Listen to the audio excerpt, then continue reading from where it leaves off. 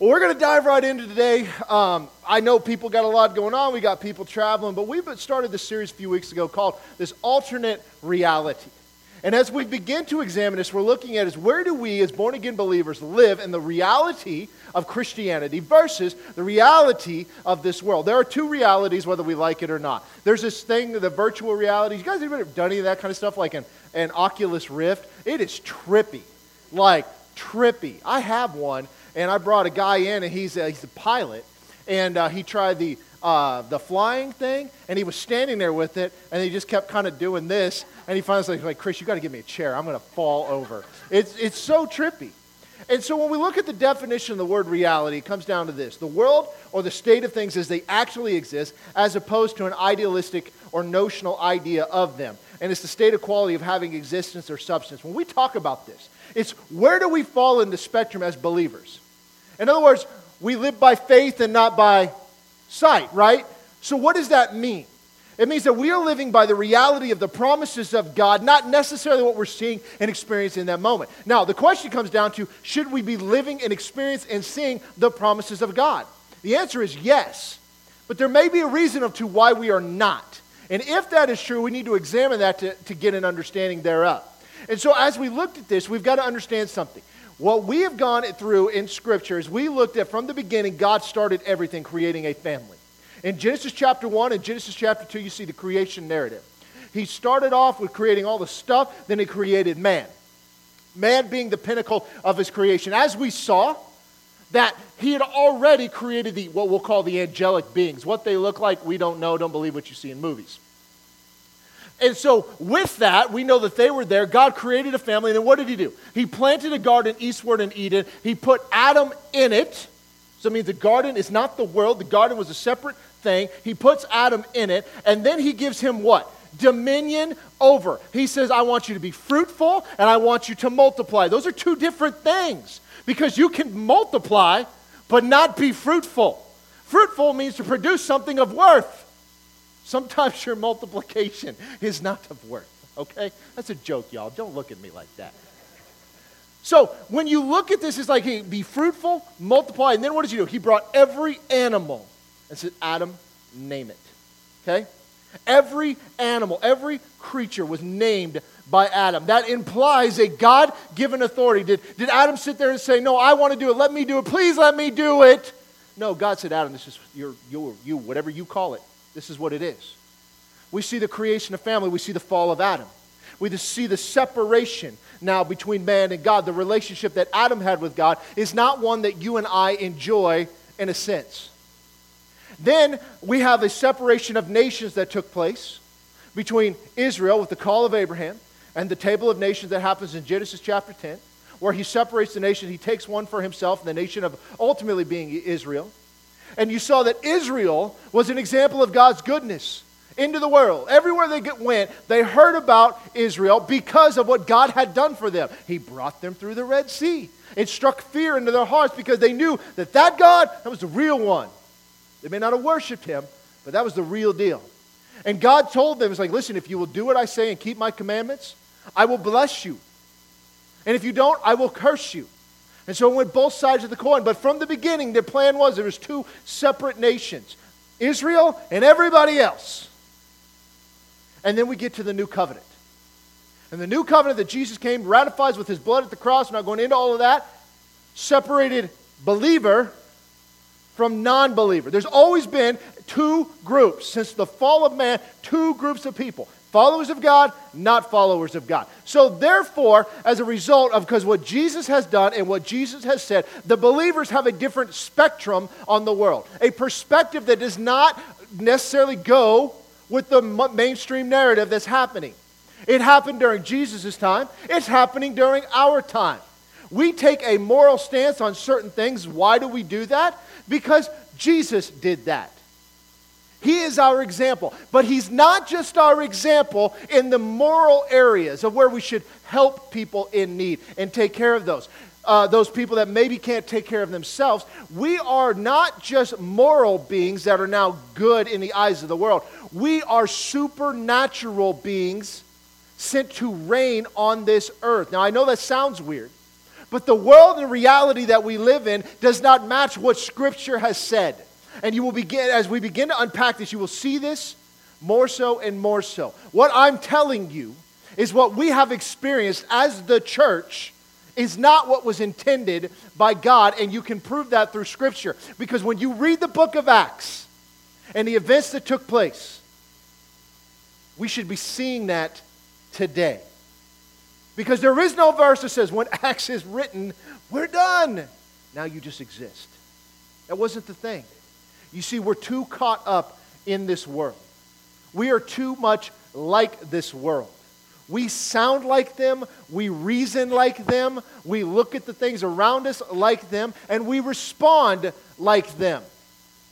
The biggest example of that, y'all, is that if it is true that it is God's will to heal all, then we should not fear sickness. And what happened to the church in 2020? It shut its doors.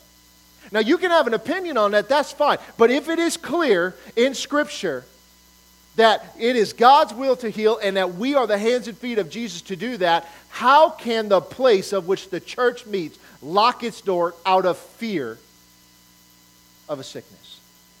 That's a double standard. We are responding like the world. We're not called to get along with them. We are called to be separated from them.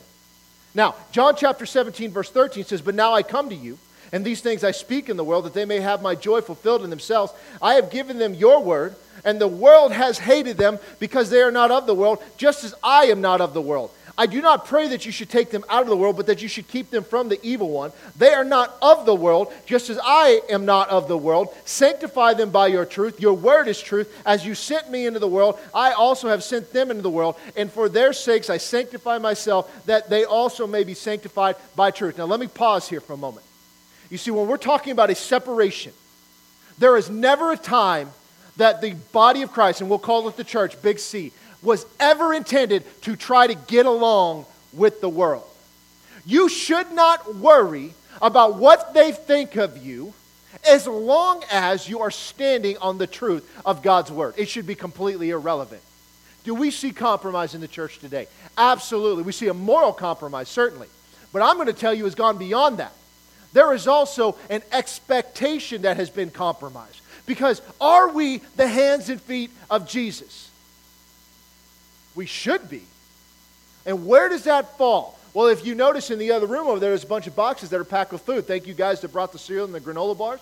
That all the churches in the area got together. They just happened to pack them up here. They're getting delivered tomorrow. When we say the hands and feet of Jesus, that's what we're talking about.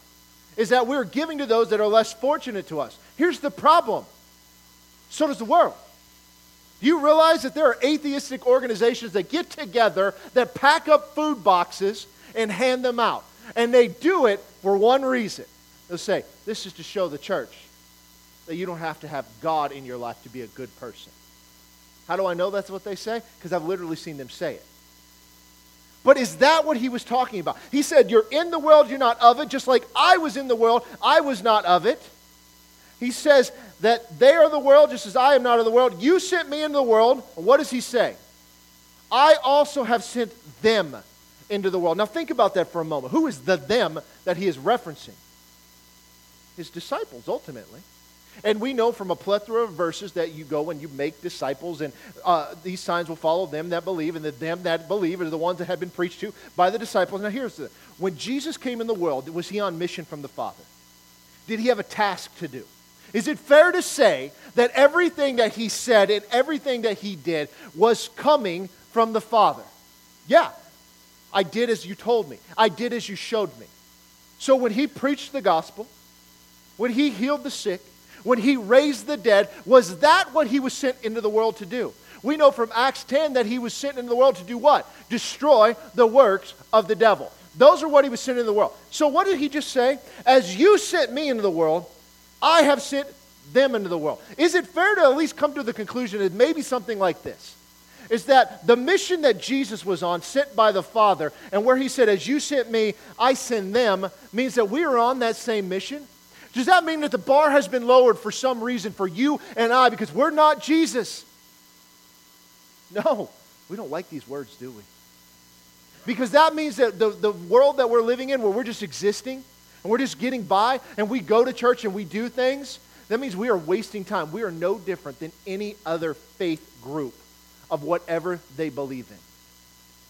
There was an expectation. Why was there an expectation? Because we are created in His image. Remember what that means. We are the imager of God. Adam was created into the image of God, meaning he is His imager, His representative on the earth. It's literally what the Hebrew says. We always think that he looks like us, and maybe he does. We don't know for sure. I haven't seen him recently. Anybody else? Okay, I've seen paintings. Don't know if they're accurate. So we are His representative on the earth. That's how He created in the beginning. Israel became His imager on the earth, His representative of God's goodness. And then after Christ, we as a new believer, born again, new creation, are His imager on the earth. We're His representative, which means that we should be doing what He said and what He did. Look at 1 John chapter 2. Now by this we know that we know Him, if we keep His commandment. He who says, I know Him. Who is Him? It's Jesus. And does not keep His commandments is what? A liar. And the truth is not in him. Now let me ask you this. When He says, go into all the world and preach the gospel and make disciples of all nations, was that a commandment? Or was it a suggestion? How we doing? Not very well. Because when we hear going into all the world, we live in a time where getting to all the world is pretty easy. But we don't even get into our neighborhood.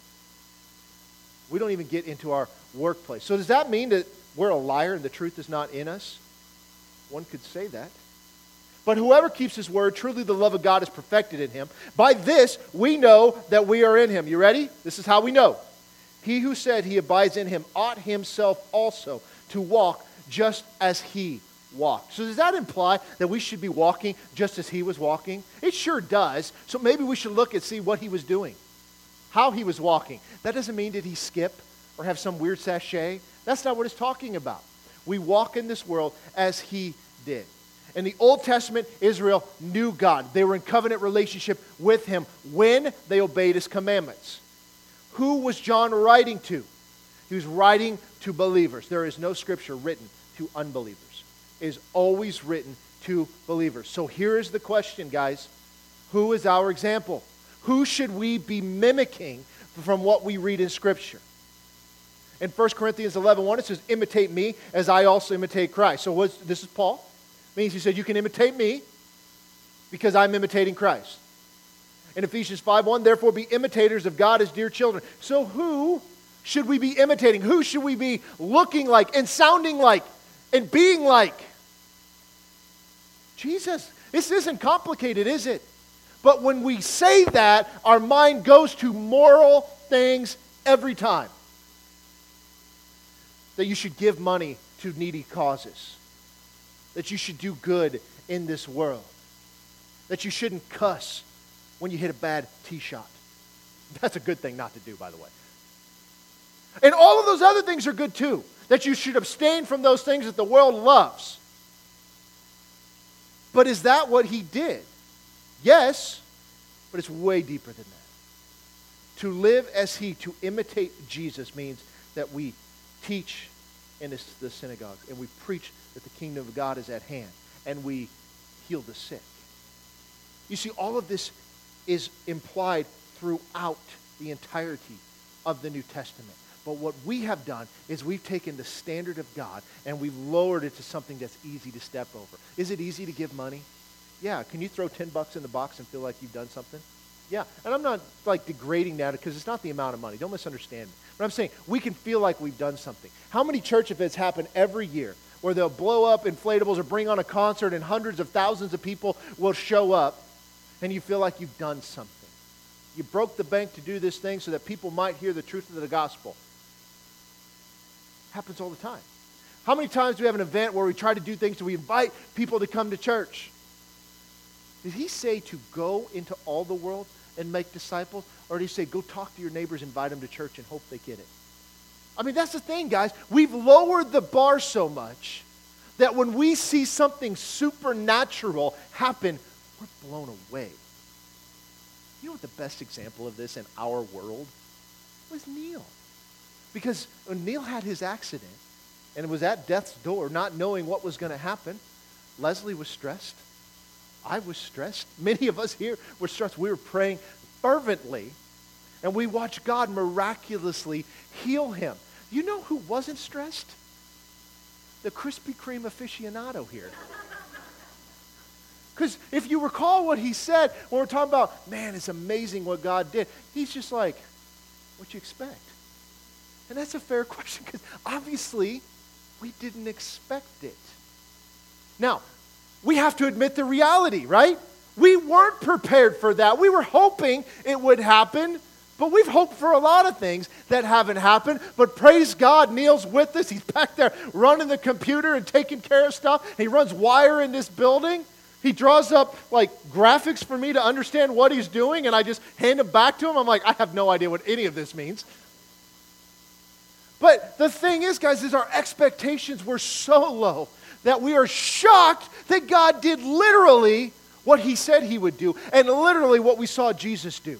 And so now when something happens supernatural, we're like, whoa, that's awesome. Wouldn't you like it to be just normal? Like, we expect it all the time. And, oh, look, God healed somebody. Yeah, well, he did that yesterday too. Did that this morning. I mean, you guys get what I'm saying?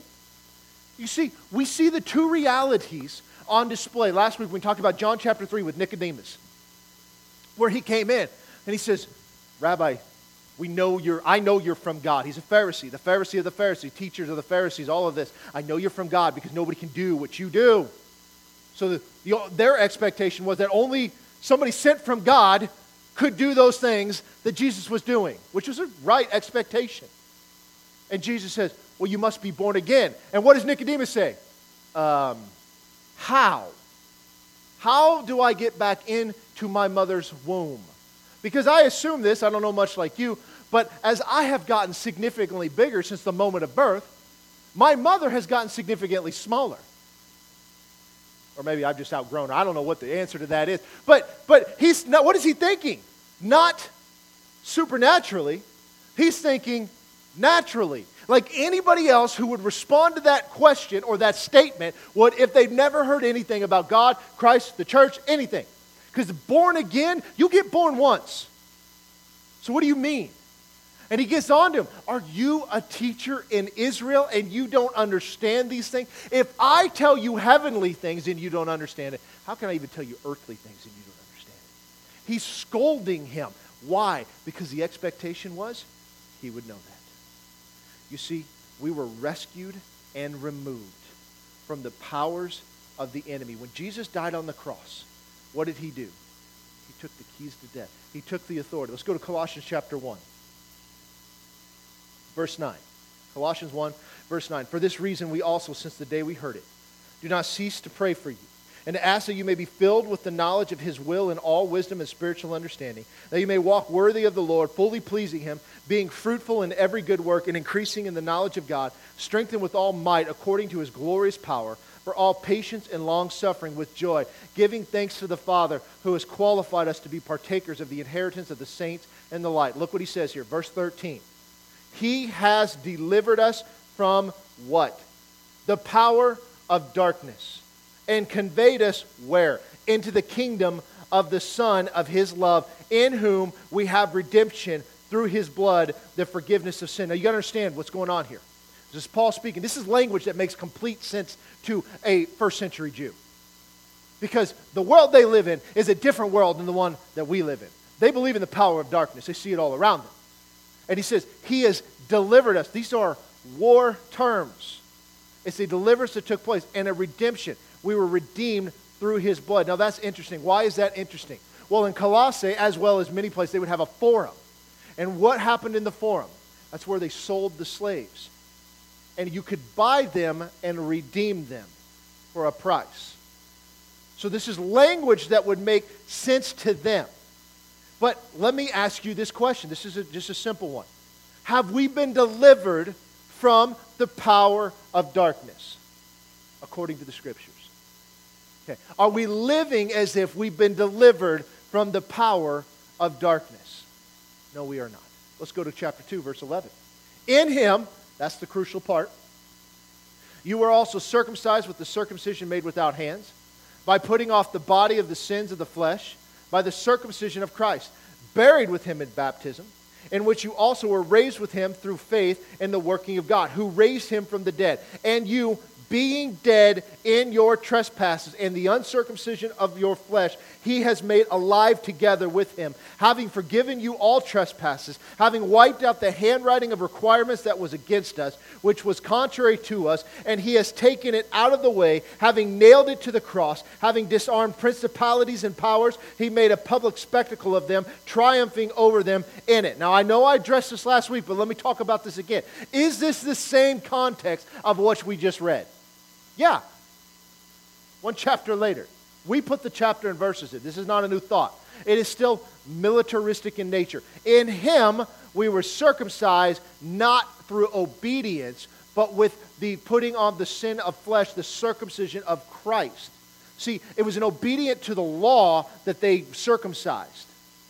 But now we're done through. It's no different than the temple that was made with hands, the temple not made with hands, that's you and I. We were buried with him in baptism and raised with him through faith. Now that's interesting because were the body of sins put on Jesus at the cross? Yes, it's abundantly clear. He was the Passover lamb. He talks about the third cup in the Passover meal, the cup of redemption. This cup I will not drink. This is the new covenant in my blood. That's the sacrifice that's being made. He was in the grave for 3 days. Did he overcome death? Yes, he did. Why? Because death could not hold him because it had no right to him. You see, the enemy went on an attack of which he shouldn't have if he had known. Had he known the net result of what Jesus did, fulfilling the commandments, he'd have never have put him to death. But being buried with him in baptism, we were raised with him through faith in the working of God. We were dead in our trespasses, but he has made us alive. Are we alive? Yes. Did we die? Not physically. We were dead spiritually. That means that new man has been made alive. And what did he do? He wiped out the handwriting of requirements that were against us, and he nailed them to the cross. What does that mean? Remember, when they were put into prison for any reason, they were given a judgment. It was on paper. And after they had fulfilled the sentence on that paper, the judge would write tetelestai, which means it is finished, it's completed. And anywhere they went, they would take that with them. And if anybody tried to bring that accusation against them once again, all they had to do was show them that they had already paid for their crimes. In this case, Jesus paid for our crimes. It is finished. But then what does he do? He disarmed principalities and powers. He made a public spectacle of them, triumphing over them in it. Who are the principalities and powers? These are the demonic forces, if you will. There's a whole slug of this that we're not going to get into, but just stay with me here. What did he do? Did he disarm them? Does that mean they're armed? No, they're not armed. They're disarmed. That's less arms, right? I know, English is tough. He disarmed them. So why do we walk around like they're armed? Why do we walk around like some weapon that's formed against us might prosper? Why do we walk around as if there's this enemy that's like a roaring lion who's seeking whom he may devour? And why are we running from that? Resist the devil and he will flee from you. He has been disarmed. He made a public spectacle over them, triumphing over them in it. So what does that mean? That means that it's militaristic. The Roman army would march through the public square with the kings and the leaders that they had just overthrown. They would strip them of everything, including their clothing a lot of times, and would humiliate them by walking them through it. So everybody knew there's a new king in town. There's a new man in charge. And then many times they put them to death after that, which he ultimately will. But you guys see what's going on here? Do we act like these verses are true? We do not. We live our lives in as much fear as everybody else. In 2 Corinthians chapter 2, verse 14, now thanks be to God, who always leads us in triumph in Christ, and through us diffuses the fragrance of his knowledge in every place. For we are to God the fragrance of Christ among those who are being saved and among those who are perishing. To the one we are the aroma of death leading to death, to the other the aroma of life leading to life. And who is sufficient for these things? For we are not as so many peddling the word of God, but as of sincerity, but as from God. We speak in the sight of God in Christ. This is through his death we have been saved. To those dying, we reek of death. To those living, we reek of life. He saved us through his death. That is the battle that took place? Has the battle been won? Yes. Now, should we walk in victory? Yes. This isn't a hype sermon. I'm not trying to preach you and get you all riled up. I'm trying to get you to accept the reality of what Christ has said, what Christ has done, and what Scripture has plainly laid out. That we are to walk differently than the rest of this world. What makes Christianity unique to every other religion, it's one thing, and one thing only. What would you say that thing is, Yoli? Knower of all things. That would be part of it, yeah. Here's the difference. It's true. That's part of that. That's what separates it. It's not true because we believe it. It's true because it's true. It can be verified without question. That's the separation. So if it's true, what do we hinge our faith on? What's captured in Scriptures? The eyewitness testimony of the apostles and the people around. The Old Testament, where they captured the things that God did and the things that God said, where they wrote all of this stuff down. We know that the world was created out of nothing by faith because we weren't there to see it. So therefore, we're taking the words of what somebody else has to say on that. If we were there, it wouldn't be by faith because we saw it. We're putting our trust in the truth. In Romans chapter 5, look at this. This is where it changes. Romans chapter 5, verse 1. Therefore, having been justified by faith. How are we justified? Faith, which means trust. We put our trust in God. So what things do you have to do that? There are no things you have to do that. Okay, you can't earn this. We're justified by our trust in God. We have peace with God through our Lord Jesus Christ. What other people group has ever had peace with God in all history? Adam for like a day. The nation of Israel, perhaps when they were in obedience, which was very short-lived. That was it. Through whom also we have access by faith into this grace in which we stand and rejoice in hope of the glory of God. And not only that, but we also glory in tribulations, knowing that tribulation produces perseverance. And perseverance, character, and character, hope. Now, hope does not disappoint because the love of God has been poured out in our hearts by the Holy Spirit who was given to us. Verse 6, for when we were still without strength, in due time, Christ died for the ungodly. Who were the ungodly? All mankind. We couldn't be godly. There was nothing we could do to be godly. For scarcely for a righteous man will one die, yet perhaps for a good man, someone would even dare to die. Do you get that? You might lay down your life for somebody who deserves it, but you certainly are going to do it for somebody who doesn't. But God demonstrates His own love towards us in that while we were still sinners, Christ died for us. Much more then, having now been justified by His blood, we shall be saved from the wrath through Him. For if when we were enemies, we were reconciled to God through the death of His Son, much more, having been reconciled, we shall be saved by His life. And not only that, but we also rejoice in God through our Lord Jesus Christ, through whom we have now received the reconciliation. So this is all salvific in nature. He's talking about how we're justified. And just as if God reconciled mankind to Himself through His death, how much more shall we be saved by His life? Is Jesus alive? Yes, that's another unique factor. Verse 12, therefore, just as through one man sin entered the world, and death through sin, and thus death spread to all men because all sin, for until the law, sin was in the world, but sin was not imputed when there is no law. Nevertheless, death reigned from Adam to Moses, even over those who had not sinned according to the likeness of the transgression of Adam, who was a type of him who was to come. Now that's interesting. He said death reigned when? Adam to Moses. Isn't that interesting? Why not past that? What happened at the time of Moses? The sacrificial system. An atonement was now able to be made. Something unique there. And they ultimately go into the promised land. But the free gift, verse 15, is not like the offense. For if by one man's offense many died, much more the grace of God and the gift by the grace of one man, Jesus Christ, abounded to many. And the gift is not like that which came through the one who sinned. For the judgment which came from one offense resulted in condemnation. But the free gift which came from many offenses resulted in justification. For if by the one man's offense death reigned through the one, much more those who receive abundance of grace and of the gift of righteousness will reign in life through the one, Jesus Christ. Therefore, as through one man's offense, judgment came to all men, resulting in condemnation, even so through one man's righteous act, the free gift came to all men, resulting in justification of life. For as by one man's disobedience many were made sinners, so also by one man's obedience many were made righteous. Moreover, the law entered that the offense might abound, but where sin abounded, grace abounded much more. So that as sin reigned in death, even so grace might reign through righteousness to eternal life through Jesus Christ our Lord. Now let me ask you this. We know in the book of Romans it's basically a long diatribe to the church of how to behave and how to act. But what is the moral of the story? Ultimately, we are saved to life through Jesus' death, burial, and resurrection. The sacrifice that he made. He shows a clear distinction between those who are now life and those who are now death. And it's not like what Adam had did, where death affected all men.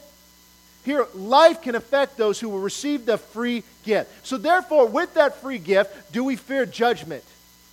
No. Do we fear condemnation? No. Do we fear death? Yes, we do. Yes, we do. Should we? No. You see, there's a distinction here. Because the promise of eternal life. You see, you can't understand something, but when you die physically, your spirit is alive. But what's ultimately going to happen? The resurrection of believers and this glorified body that we are going to have that is guaranteed to have a six-pack of abs. That's in the Message Bible. Look it up. You see, here's the thing, guys. We have to understand what Jesus has done and the promises he's made. So if those things are true, should we fear any of that? No, but do we? Yes, because we don't really expect it to happen. It's like when we're praying for somebody. We're kind of closing our eyes with one eye open. What if it's working? It's not how we should go. Grace might reign through righteousness to eternal life. Why can that happen? Because he defeated death. He took the keys to death. That means he now has ownership over it. We don't fear death. We have hope. Look at Ephesians chapter 2, verse 1. And you he made alive, who were dead in trespasses and sin. Now, were you dead? Not physically. So we know what he's talking about. You, he, being Jesus, made alive, who were dead, trespasses, and sin, in which you once walked, according to the course of this world, according to the prince of the power of the air, the spirit who now works in the sons of disobedience, among whom also we all once conducted ourselves in the lust of our flesh, fulfilling the desires of the flesh and of the mind, and were by nature children of wrath, just as the others. Now, here's the question. Who did he make alive? Believers. Who were once dead, who once walked according to what? Not the supernatural. The course of this world. And what do they do? According to the prince of the power of the air, the spirit who now works, so he's currently working, in the sons of disobedience, those who are not in him, among whom also we once conducted ourselves. So the prince of the power of the air, we all once conducted ourselves according to him, the lust of our flesh, fulfilling the desires of the flesh and of the mind, and were by nature children of wrath, just as the other. Now, when I read that, where does your mind immediately go? You think the lust of the flesh and the desires of the flesh is this moral thing. Don't be so loose with your body, right? That's where we go. But it's not just that, and of the mind. In other words, the lust of the flesh, the lust of the eyes, the lust of the mind is I'm not focused on what God wants. I'm only looking to please myself. How do we do that? We want what we want. Therefore, we'll do everything. I'll hear people say this all the time. I would love to give to more ministry. I just can't afford to. Do you know how many times I've sat through and made a budget with somebody for years? And you realize how many times we found money that they didn't know because it's just been squandered. And they don't even realize it. Why? Because they're fulfilling the lust of the flesh. Now, don't misunderstand me. Buy your boat. Whatever. Get the stuff you want. There's nothing wrong with that inherently. But it shouldn't own you. So here is the fulfilling of the flesh and of the mind. And we were by nature children of wrath. But God, verse 4, who is rich in mercy because of his great love with which he loved us, even when we were dead in trespasses, made us alive together with Christ. By grace you have been saved. And he raised us up together and made us sit together in the heavenly places in Christ Jesus, that in the ages to come he might show the exceeding riches of his grace and his kindness towards us in Christ Jesus. So what did he do? We were dead. He made us alive. We're seated at the right hand of the Father, just with him. He is the head. We are the body. Have we been given everything that we need to live and reign in this earth as the imager of God? The answer is yes. Are we walking in that reality? The answer is no. Look at Colossians 2 again, verse 11. In him you were also circumcised with the circumcision made without hands, by putting off the body of the sins of the flesh by the circumcision of Christ, buried with him in baptism, in which you also were raised with him through faith in the working of God, who raised him from the dead, and you, being dead in your trespasses and the uncircumcision of your flesh, he has made alive together with him, having forgiven you all trespasses, having wiped out the handwriting of requirements that was against us, which was contrary to us, and he has taken it out of the way, having nailed it to the cross, having disarmed principalities and powers, he made a public spectacle of them, triumphing over them in it. Now let me ask you this. If you were a member of the Roman army and you just marched into pick any nation, whatever, and you completely defeated them, what member of that society would you have feared? The answer would be none. They have been defeated. They have been disarmed. They have nothing left of which they can come against us. So why would I fear them? Would you say that it would be an irrational fear? That somebody who is disarmed, that has been defeated and just stripped of everything and marched through, humiliated. Is there anything left to fear of them? No. That's the enemy, folks. And that's what we're not recognizing. You see, that's the distinction. We have to see things as Jesus sees them, as he saw them when he was here. He is our example of how to walk in this earth. But we have severely lowered the bar. Look at Romans chapter 6. I know we read Romans 5, but look at chapter 6 here for just a moment. Verse 1. So, again, same context as before. What shall we say then? Shall we continue in sin that grace may abound? Certainly not. How should we who died to sin live any longer in it? Did we die to sin? So how should we live in it? Or do you not know that as many of us as were baptized into Christ Jesus were baptized into his death? Therefore we were buried with him through baptism into death, that just as Christ was raised from the dead by the glory of the Father, even so we should also walk in newness of life.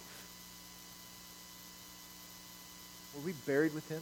Baptized in death? Were we raised with him? That's what it says.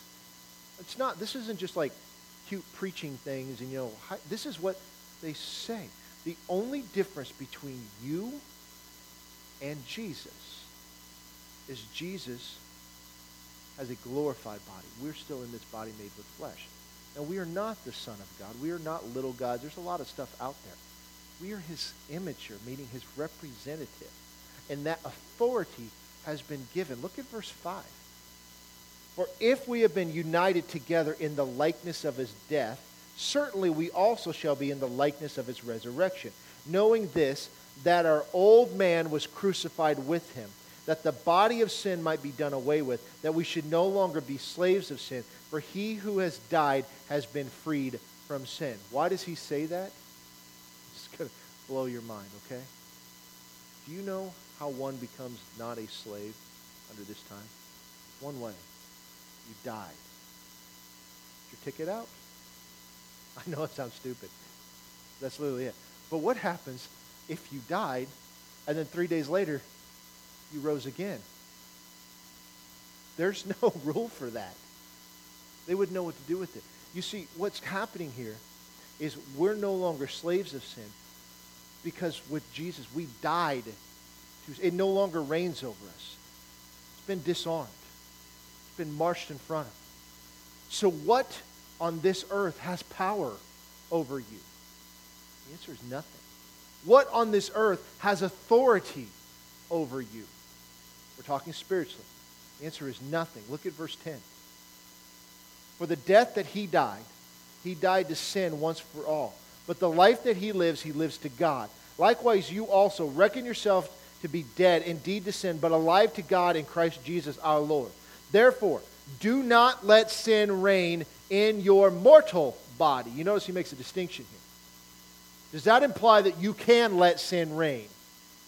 Yeah. Who's supposed to stop that? So should you pray to God to make you stop sinning? No. He's already defeated it. That you should obey its lust. And do not present your members as instruments of unrighteousness to sin, but present yourselves to God as being alive from the dead, as your members as instruments of righteousness to God. For sin shall not have dominion over you, for you are not under the law, but under grace. So let me ask you this. What has dominion over you as a born-again, Spirit-filled believer? The answer is nothing that you don't allow. And just think about this. This is a tough one. From Scripture. What has Christ not freed us from and ultimately given us authority over? I'll wait. There's nothing. Why did we lower the bar? We've lowered the bar so low that if there's anything supernatural that happens, we are just completely blown away. We shouldn't be like that. We should have a confident expectation that God will move as he says he will move. That God will be true to his word every single time without question. The reason we don't believe it is because we don't expect it. We've lowered the bar. Does God stand true to his word? Yes, he does. You see, church, this is where we're going. Living in this reality. Because we ain't doing it right. It's not just us. The church, the big C. We've got a problem. So what happens when people get a revelation of who they are in Christ? The authority that they've given. You know what happens? It's the book of Acts. When Peter got a revelation of what Jesus did, when he was filled with the Holy Spirit, he was no longer this timid man. He stood up and preached boldly. Philip goes out, does what all of them. Paul has a revelation of Jesus Christ, a unique one. Changes his life. Every one of them died for what they knew to be true. That's the difference, church. So we've got to be a people that move according to that. So we've got to rise up. And we're going to pray. We're going to pray for Nancy right now. Nancy's been having some health issues. We're going to pray for her. And then if it's all right, I want to pray for Kayla, and I'll have a few people come up and help me. She's been having some health issues as well. It's not named Derek. I know you were probably thinking that. Thorn in the flesh or that wart or whatever you want to say. But we're going to pray, and then we're going to dismiss. So let's first pray for Nancy. Father, we just thank you. And Lord, we just stand on the authority of your word, and in the name of Jesus, we just rebuke all acts of the enemy. That you make her whole. That all sickness is gone. Anything that is wrong, Lord, in Jesus' name, we just rebuke right now. And we stand on the promise of your word. This is by your stripes that we are healed. We stand on that word, Lord, knowing that you will fulfill your promises. That you don't move mysteriously, but you move according to your promises, Lord. And so we stand on that now in Jesus' name. And we thank you that she is made whole. She is feeling better, and that everything is coming into rightness right now in Jesus' name. We thank you, Lord. And Kayla, do you mind if we pray for you? Does anybody want to come up here and pray? Kayla, you don't have to stand up. I'll come over to you. But anybody else want to come up here and we'll lay hands on her?